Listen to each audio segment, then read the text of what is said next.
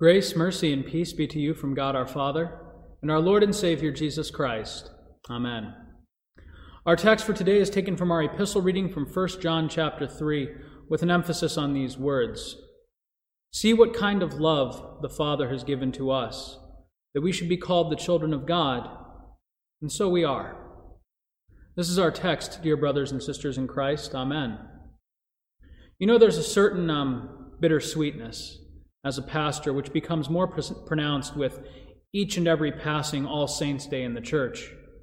Each year grows a little bit more bitter because you're no longer laying to rest acquaintances or parishioners, but also family and friends. And yet, along with this, the proclamation of the gospel rings all the sweeter, for we know that those friends and family are indeed at rest in Christ, just as he has promised. The melancholy of this strange and stressful year may be making it exceptionally difficult for some of us to focus on the gospel this holy day. Some of us are longing today to go back and be with our friends and loved ones just one more time, while others of us may be thinking about how sweet it will be to be reunited with them one day in heaven. But as we remember and ponder those saints who came before us, I cannot help but feel that the reason for our sorrow, at least in some small part, is that our understanding of sainthood is not always altogether biblical. What I mean is this: we, and that is even we who are in the church, have the propensity to view the saints either exclusively in the past tense.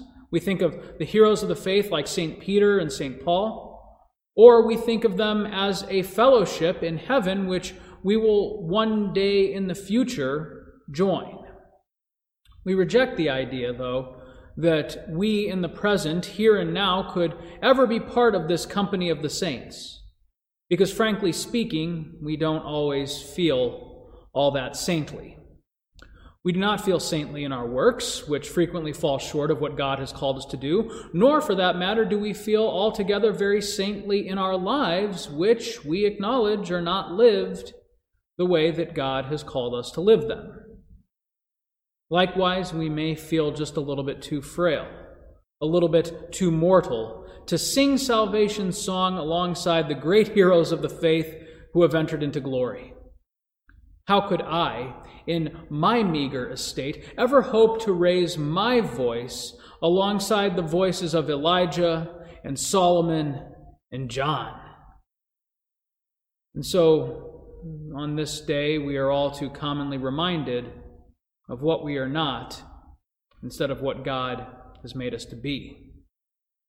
I am not as bold as the apostles, nor am I as wise as the prophets, and I'm certainly not as mighty as the great kings of old.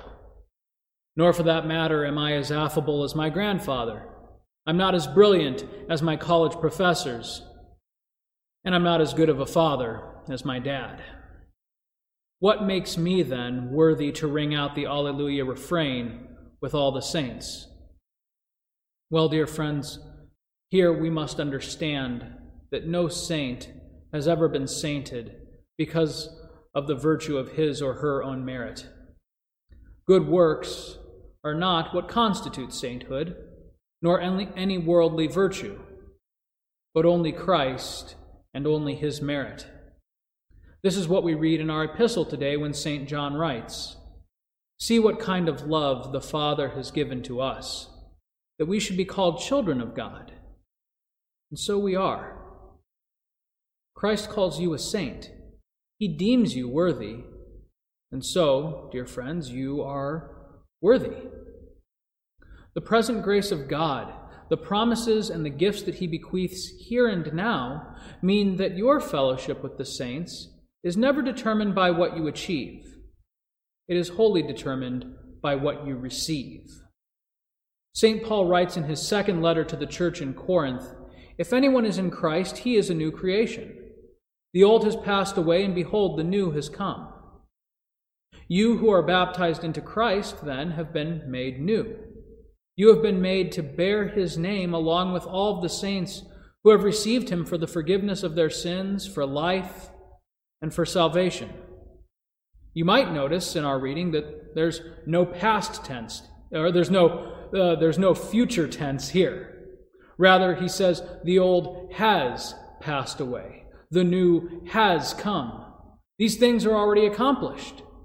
And so, together with the saints in glory, we may freely join our voices together and rejoice this day in the present grace of our God who has made us new. We feast together at his table, firm in the knowledge that this meal is not just with the brethren who are gathered here in this congregation at this particular worship in this particular city, but rather that it is with all the Christian church, both in heaven and on earth, that we receive Christ in this most blessed foretaste of the feast still to come. We are saints here and now because Christ comes to us here and now. His promises are not far off and reserved only for those who have finished their earthly course in faith. Rather, they are for those who come to the altar seeking relief from their troubles. They are for the newly baptized. They are for the aged and the infirmed. They are for those struggling with addiction. They are for those overwhelmed by anxiety and fear. They are for those persecuted, slandered, despised, and rejected. And yes, they are for those who mourn. The present grace of God covers all of our temporal affliction, and it equips us by the Holy Spirit to persevere in trial as the church militant, to march undeterred against the raging tempests of a world beset by sin in which we are subject to death and to the separation it brings. But we march knowing that this separation will not last, and that the world, though it rages, will be subdued at the coming of our Lord in glory and the final consolation of all the saints whose hope rests in him. For today, we may very well feel like a broken and an unworthy people. We may feel beset and besieged by the devil and our sinful flesh at all times. Nevertheless, Jesus Christ receives us this day into his most blessed inheritance. He offers up as a token of this guarantee the free remission of our sins, pronounced again in this blessed sacrament of his own present body and blood, given and shed for you.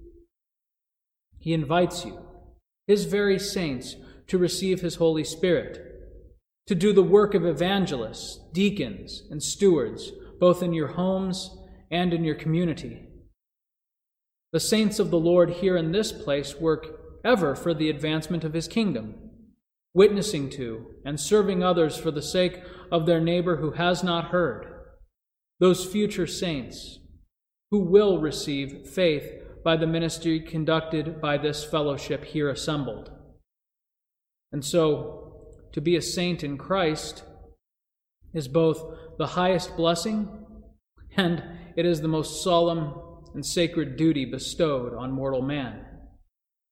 Whether you are out laboring in the mission field or whether you are here enjoying your Sabbath rest, do so knowing that the present grace of God goes ever with you. As his saint, he walks beside you. He carries you through fire and water. He shields you from the flaming darts of the evil foe, and he guards you from the tempter's snare. To be a saint is simply to put on Christ in your daily vocation, that he might show forth in all that you say and all that you do. It is to lean on his mighty act of salvation, confident in his all-availing work accomplished in your stead. So whether this day you feel particularly saintly or not, I invite you, dear brothers and sisters in Christ, to receive this solace, to know that the promises of your Christ are good for you and that they are good for you today. You are his own, and no power of this world nor any trick of the devil could ever hope to say otherwise. Yours is the very same grace which was given freely to the saints who this year entered into blessed rest. The same grace which covers you did also cover Bert and Joanne and Jerry and Norm and Janice. Though today we mourn that we must be apart from them for a time, we do so in the certain knowledge that because we share the same grace in Christ Jesus, we will also share with them a blessed reunion in heaven and a joyous celebration at the resurrection of the flesh, when our Lord appears and we shall be like him, and then when we shall see him as he is. Until that day, both the church militant as well as the church at rest sing with one voice the praises of him who has made us new, him who gives us his peace, which far surpasses all worldly understanding, him who shall raise his saints to dwell ever with him in his new creation. No longer the church militant, nor even the church at rest, but a new church, the church triumphant. Everyone who thus hopes in him, the scriptures say, purifies himself as he is pure. Therefore, let this hope secure you in your faith, that you may stand firm in trial, rejoice in suffering, and sing his praise even in the midst of mourning. For you, dear friends, are his saints, here and now. You are the children of God, just as he has called you to be. In Jesus' name, amen. And may the peace of God, which far surpasses all understanding, guard and keep your hearts and minds in this same Christ Jesus unto life everlasting. Amen. Together we make confession of our faith in the words of the Nicene Creed. I believe in one God, the Father Almighty, maker of heaven and earth, and of all things visible and invisible, and in one Lord Jesus Christ, the only begotten Son of God, begotten of his Father before all worlds, God of God, light of light, very God of very God, begotten, not made, being of one substance with the Father, by whom all things were made, who, for us men, and for our salvation, came down from heaven, and was incarnate by the Holy Spirit of the Virgin Mary, and was made man, and was crucified also for us under Pontius Pilate. He suffered and was buried, and the third day he rose again, according to the Scriptures, and ascended into heaven, and sits at the right hand of the Father. And he will come again with glory to judge both the living and the dead, whose kingdom will have no end. And I believe in the Holy Spirit, the Lord and giver of life, who proceeds from the Father and the Son, who, with the Father and the Son together, is worshipped and glorified, who spoke by the prophets. And I believe in one holy, Christian, and apostolic church. I acknowledge one baptism for the remission of sins, and I look for the resurrection of the dead and the life of the world to come. Amen.